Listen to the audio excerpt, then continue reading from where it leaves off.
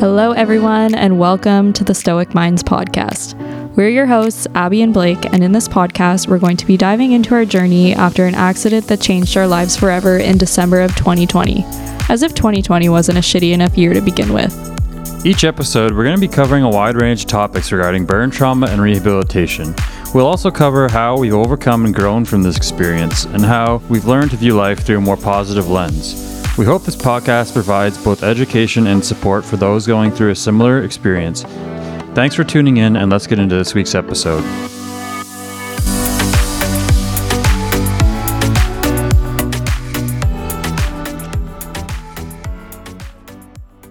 All right. Hi, everyone, and welcome back to episode 2 of the podcast. First of all, before we get into this episode, we just wanted to give a huge thank you to everyone who listened to our first episode and sent us super nice messages. It was really nice for us to receive those and know that you guys enjoyed the podcast. It definitely makes it more fun for us to do this for you guys. Yeah, we had a lot of positive feedback, myself included. Yeah, it was really nice. Yeah, it was awesome.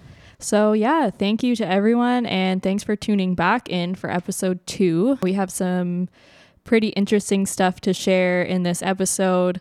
We're going to kind of continue on the story from our last episode and get into the initial treatment that Blake received after getting to the hospital after his accident.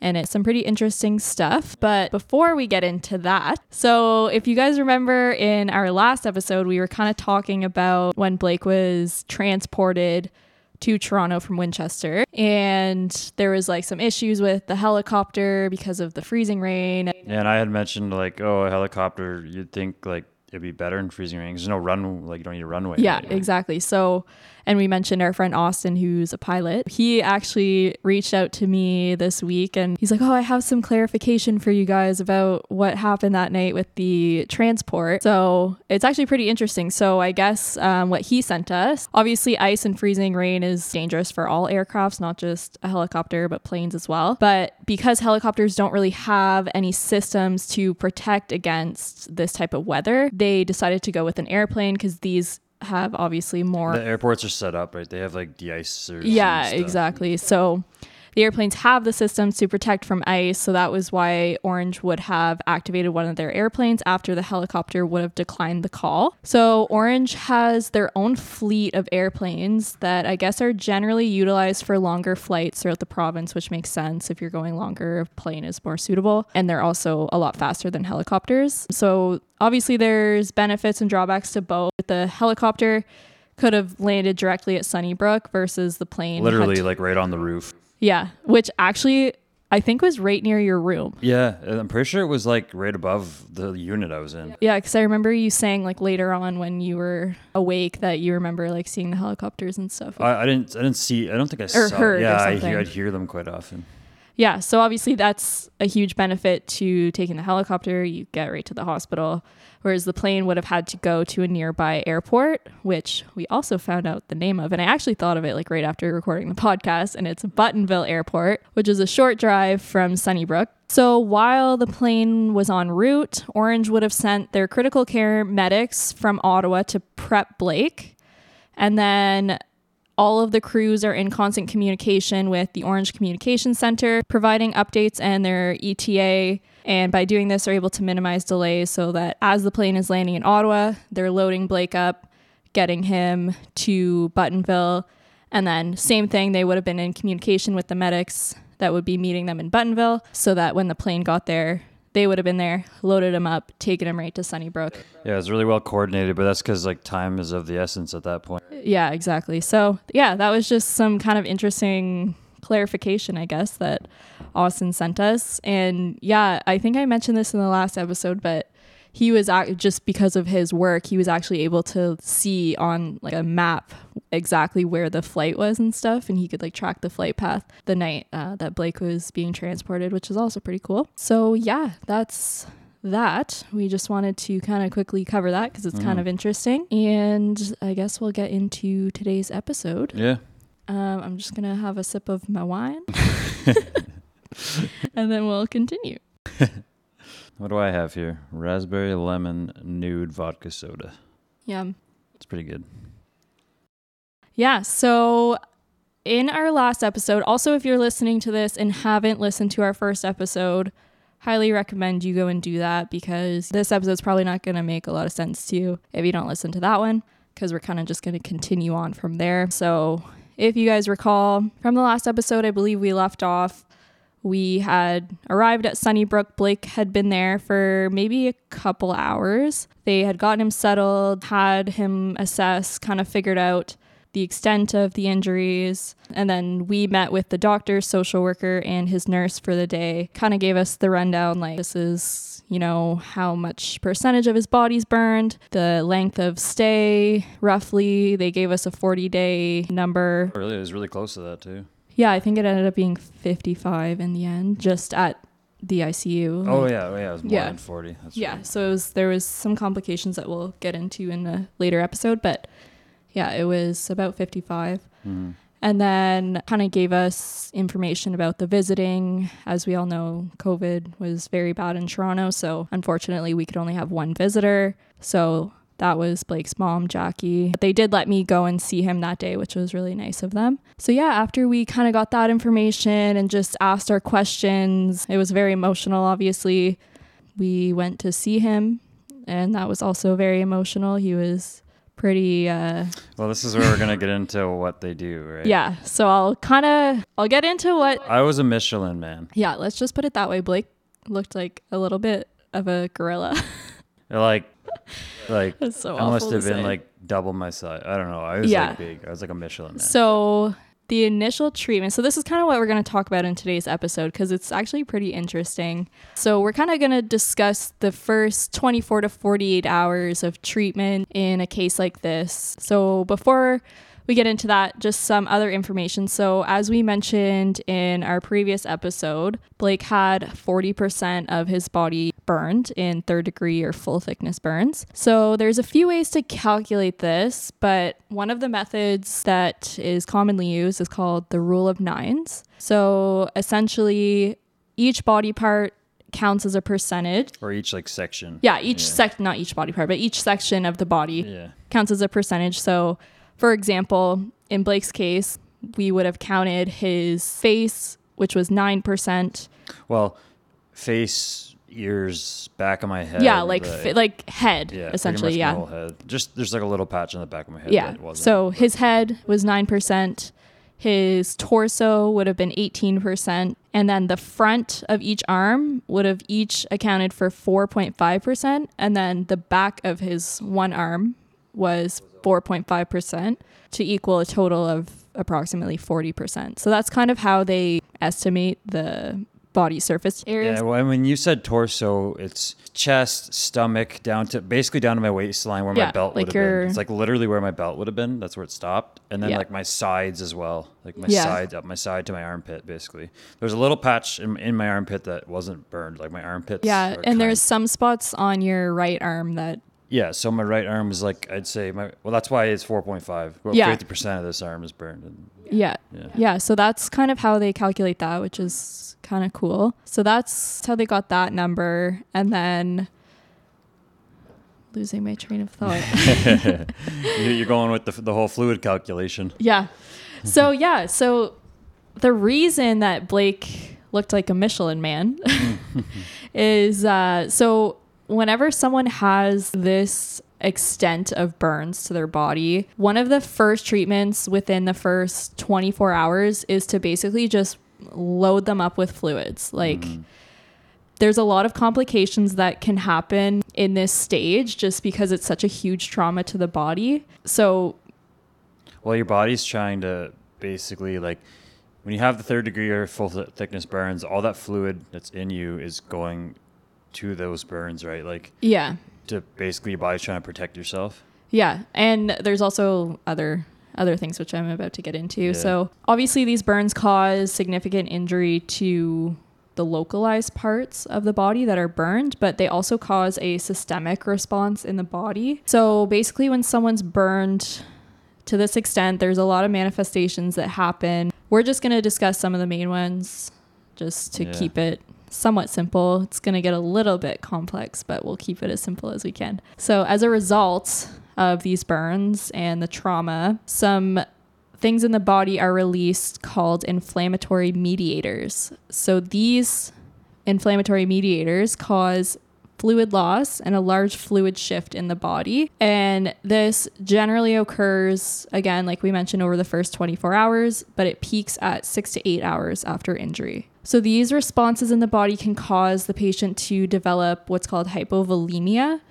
So this is just essentially a decreased volume of blood circulating throughout the body. And then along with I didn't even know that. Yeah. Like it decreases the amount of blood in your body? Yeah, so it causes... Well, I guess that makes sense. There's fluid in your blood, right? So. Yeah, exactly. And then also with that, it causes hypoperfusion, which is when you basically just have a reduced amount of blood flow. So you have a reduced amount of blood volume, but also a reduced amount of flow. So obviously those two things are very important to keep your organs functioning and stable. So these two things, hypovolemia and hypoperfusion combined, is known, like in this situation, is known as burn shock. So initially, each of these responses can be managed with aggressive fluid resuscitation. So that's why the initial treatment is to just basically load the body up with fluids. And it's a ridiculous amount of fluid. Like we're gonna get into that. It's like crazy. So yeah, that's kind of the reasoning behind the fluids. So generally, any patient with burns greater than 20% of the body surface area, so Blake, as we mentioned, was 40%, should be undergoing this fluid resuscitation. And the total amount of fluid is calculated using a formula. So the formula used to calculate this volume of fluids is 4 milliliters times the patient's body weight in kilograms times the percentage of their body surface area that's burned. So, for example, in Blake's case, the calculation would have looked something like 4 milliliters times 98 kilograms, which was his weight at the time. Sorry, I just shared your weight on the podcast. I don't care. Yeah, you're not a woman. You don't care. Times 40. So that would equal 15,680 milliliters of fluid to be administered over 24 hours. So that's almost 16 liters of fluid to be administered intravenously over 24 hours. So just to put that... Yeah, you had given me an example. Yeah, just to put that into perspective. And also, actually, before I say this, so that's to be administered over 24 hours, but along with that, half of that, so would have been like 7,800 and some mils of fluids, is to be given within the first 8 hours. Wow, yeah. So that's like 7 liters of fluid in 8 hours. So just to put that in perspective, for a patient who's receiving fluids in the hospital, generally a high rate is 100 mils an hour. So you get like a liter over 10 hours. I was getting 1,000 an hour. Basically, yeah, you were getting 1,000. You were getting 1 liter in 1 hour. Yeah. So that's just like crazy to me. So hence the fact that he looked like a Michelin man.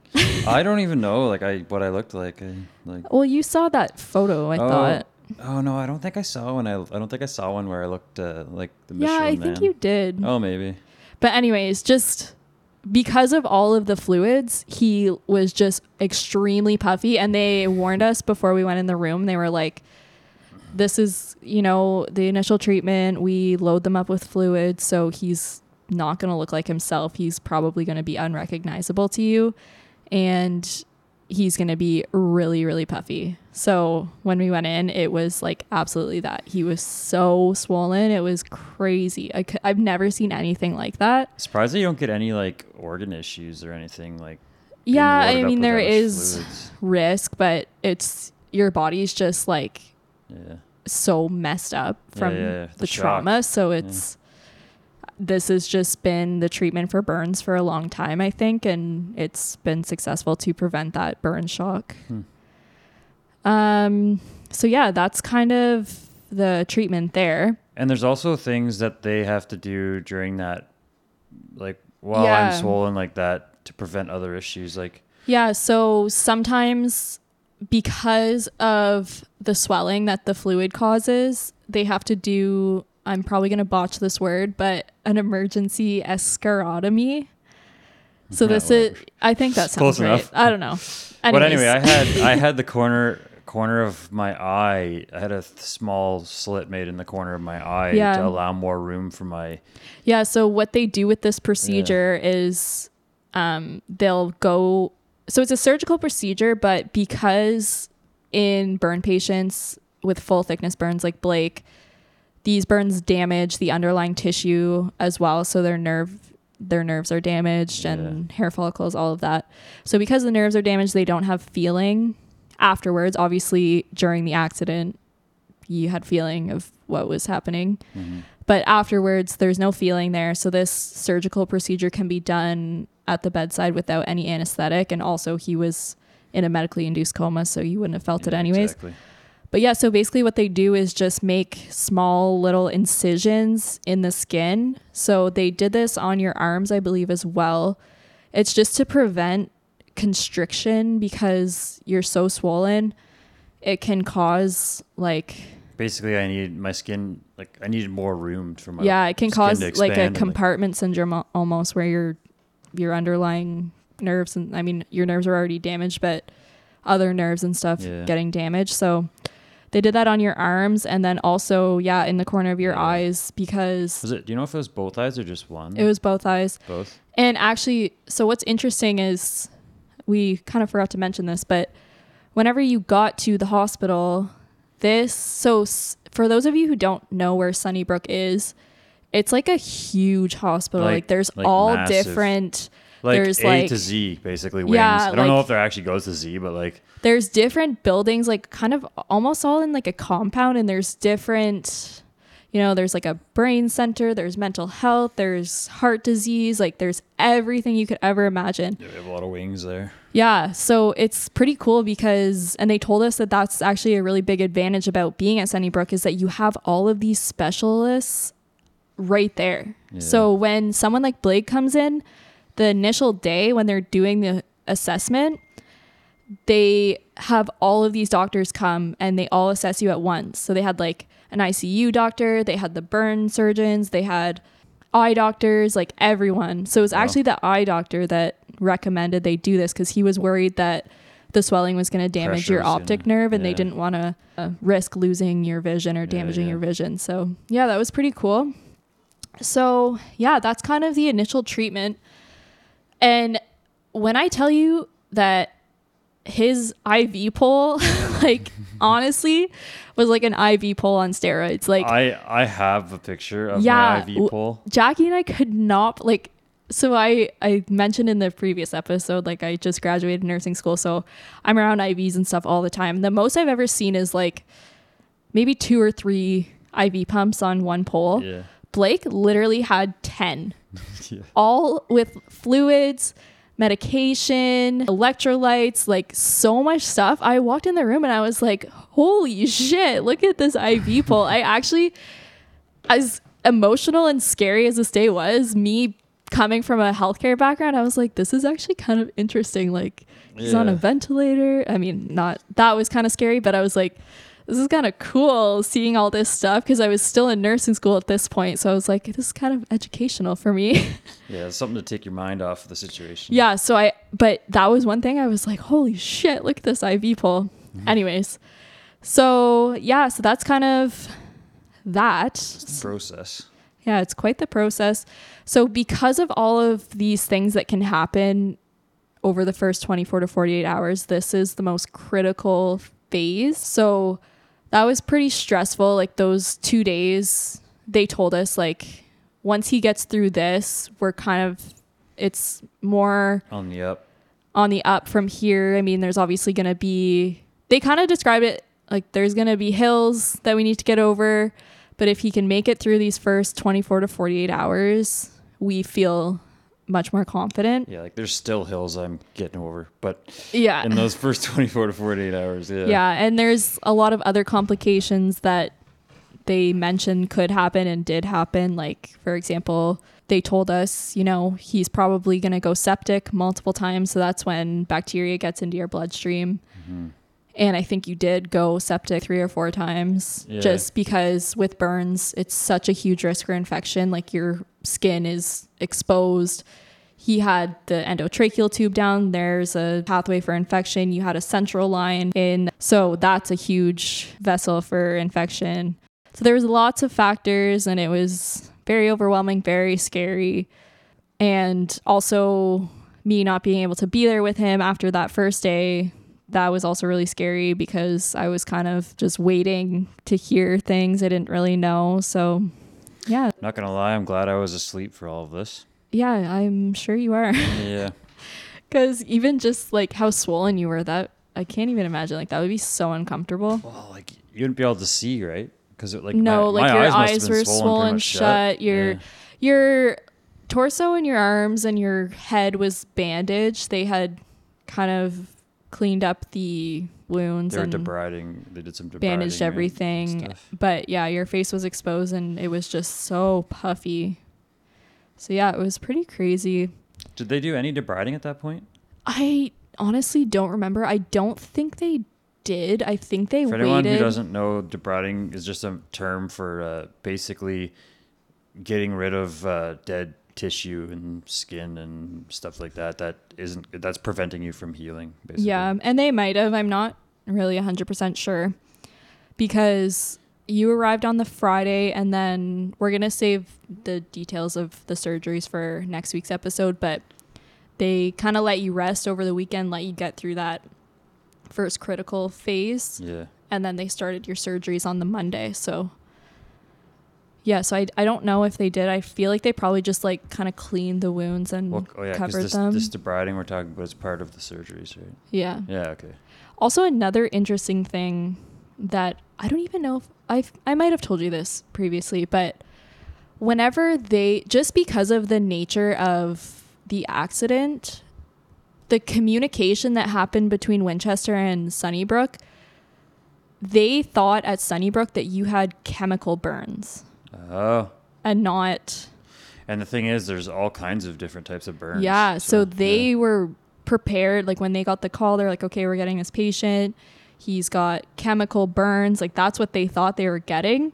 So whenever we had that initial meeting, they were like, yeah, when we got him, we thought he was going to have chemical burns. We were prepared to treat this. And then when he came, we realized it was burns from the fire because... Yeah. Yes, it was caused by chemicals, but you actually caught on fire, and that's what burned your skin. Yeah.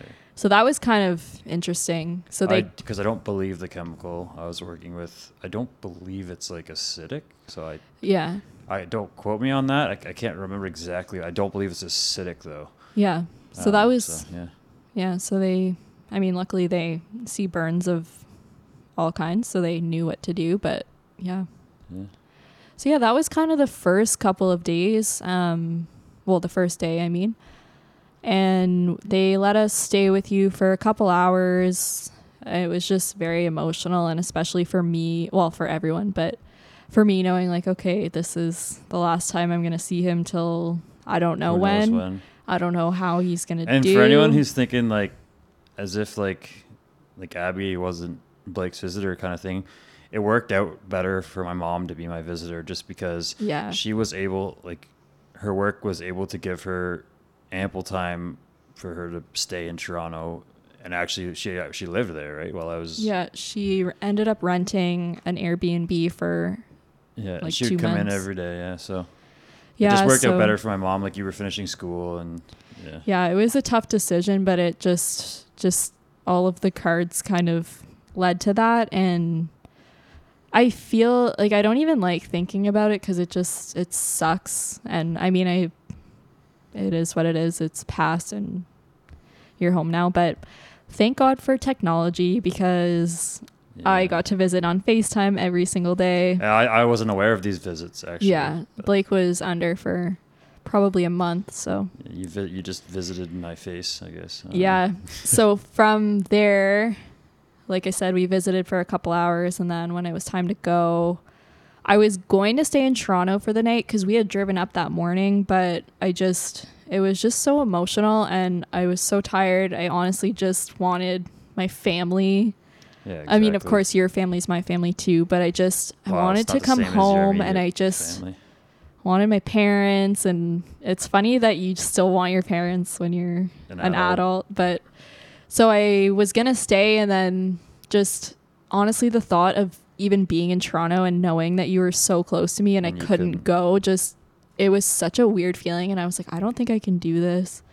Yeah. So we ended up, Braden and I drove home that night. Carly and your mom. Braden's my brother again. Carly's my sister. Yeah. So Carly and Blake's mom stayed up, and because she was able to visit the following day and onwards, and Braden and I drove home. So is that drive home the time that you had your funny experience? What funny experience? Your pee experience? Oh, that was the drive there. Oh. Yeah. So. Okay, I guess I'll share this. Thanks, Blake. Whatever. So as we all know, nothing is open in Ontario. Not even bathrooms. Well, most places bathrooms are closed. Yeah, and at this time, so this was back in December. It was like December 5th. So Toronto was really bad for COVID at this time. So literally nothing was open. You couldn't even go to a Tim Hortons to use the bathroom, and I had to pee so bad on the way there the first day, and I was like, oh frig, like I have to pee really bad, and Braden's like, yeah, I do too. So anyways, we see this Tim Hortons, so we pull off the highway and we're like, oh shit, it's closed, like what the heck. So we see this other car with like a bunch of guys that got out, and they were just peeing on the side of the friggin' drive-through. So I'm like, okay, well, I guess we're gonna have to pee outside. So there was like a fence where the drive-through was, so I went behind the fence to pee, basically in a field. And then Braden was peeing too. And then we realized that we were literally, like, not intentional, obviously, but we were like right across from each other, like between the fence. And it was like just so weird. Well, I'm kind of glad he stuck close. Well, I know it probably wasn't on purpose, but I'm glad he stuck close to you though, like in Toronto. Like, well, this was like on the outskirts of Toronto, so it wasn't. It was like a friggin' farm field, like. Anyway, so that was interesting. And then on another time, same thing. Your Oma and I had to pee in a snowbank because there was literally nowhere to pee. So good times. Yep. So yeah, Braden and I drove home that same night. And from there, for me, the comfort was just being at home. If I couldn't be with Blake, I wanted to be kind of in our home where we lived together, because it was familiar and kind of felt your presence here, I guess. And so you're forgetting a big part of this as well. Yes, the big part is our doggo. My child lives here as well, so he was honestly a big help. And so therapy that was kind of where I was at with that. Yeah. So that was nice. Braden and I had a little bonding time in the car ride home. We never really spend time together, just the two of us. So we bonded. Yeah. So that's kind of that story, I guess. Yeah. The continuation of our story. So. Do we have a hint of what we're going to get into next week, or are we? Yeah, I think next week. Oh, yeah, we already mentioned that earlier. Yeah, I mentioned it earlier. We're going to get into my surgeries. Yes. We get into which are ongoing. Yes, they are still ongoing. Yeah. Blake had one a few weeks ago now. Yeah. And there's possibility of more in the future. Yeah. Hopefully they're almost done. But yeah, so next week's episode, we're going to get into Blake's surgeries. Kind of the process of what they do. Yeah, kind of surgically. Like, so they pump me up with all the fluids and everything, but they still have to get rid of that dead tissue, right? And they still have to, and then we're going to get into the grafting process. Yeah, because with third-degree burns, as we mentioned, I think I've mentioned this a few times now, but it damages not only the top layer of skin, but it damages the bottom layers as well, right down to your hair follicles, your sweat glands, and your nerves. So with third degree, I don't know if I mentioned this. Sorry, I don't know if I mentioned this in the last podcast, but that makes total sense because I remember I remember briefly in the ambulance. I kind of remember telling those two paramedics. Sorry, I remember them asking me about my pain level. I think, and I'm pretty sure I said I don't have much pain, but I can't feel my face. That's what I told them. I can't feel anything on my face. It's crazy. It was like, I don't even know how to explain it. It was really weird. My face was just all completely numb. And I think it was the same as everywhere else that was burned. I only really noticed my face. I don't know why. I think it's a combination of shock, but also because your nerve fibers were damaged, you don't feel pain, which is really crazy. So with third degree, the treatment unfortunately is skin grafting with burns to this extent. And there's different kinds of skin grafting as well. We'll get into next week we're going to talk about the process of the surgeries, kind of how they did it, when they did them, stuff like that. So I think it'll be pretty interesting. So thanks for tuning into this week's episode. I know we kind of talked about a lot of complex information today, but we were a little all over the place today, but I mean, I feel like I had it all planned out what I wanted to say, but it never goes that way. So it's better off the cuff anyway. I just had to do a little bit of research. I knew kind of what the treatment was. Like I knew that it was like a fluid resuscitation and all this stuff. But the other day I was like, hey, I need to do some research because I don't want to give the wrong information. So hopefully we weren't too all over the place for you guys, and hopefully you enjoyed this episode. And thank you for listening. Thanks for listening. See you in the next one. We will see you next week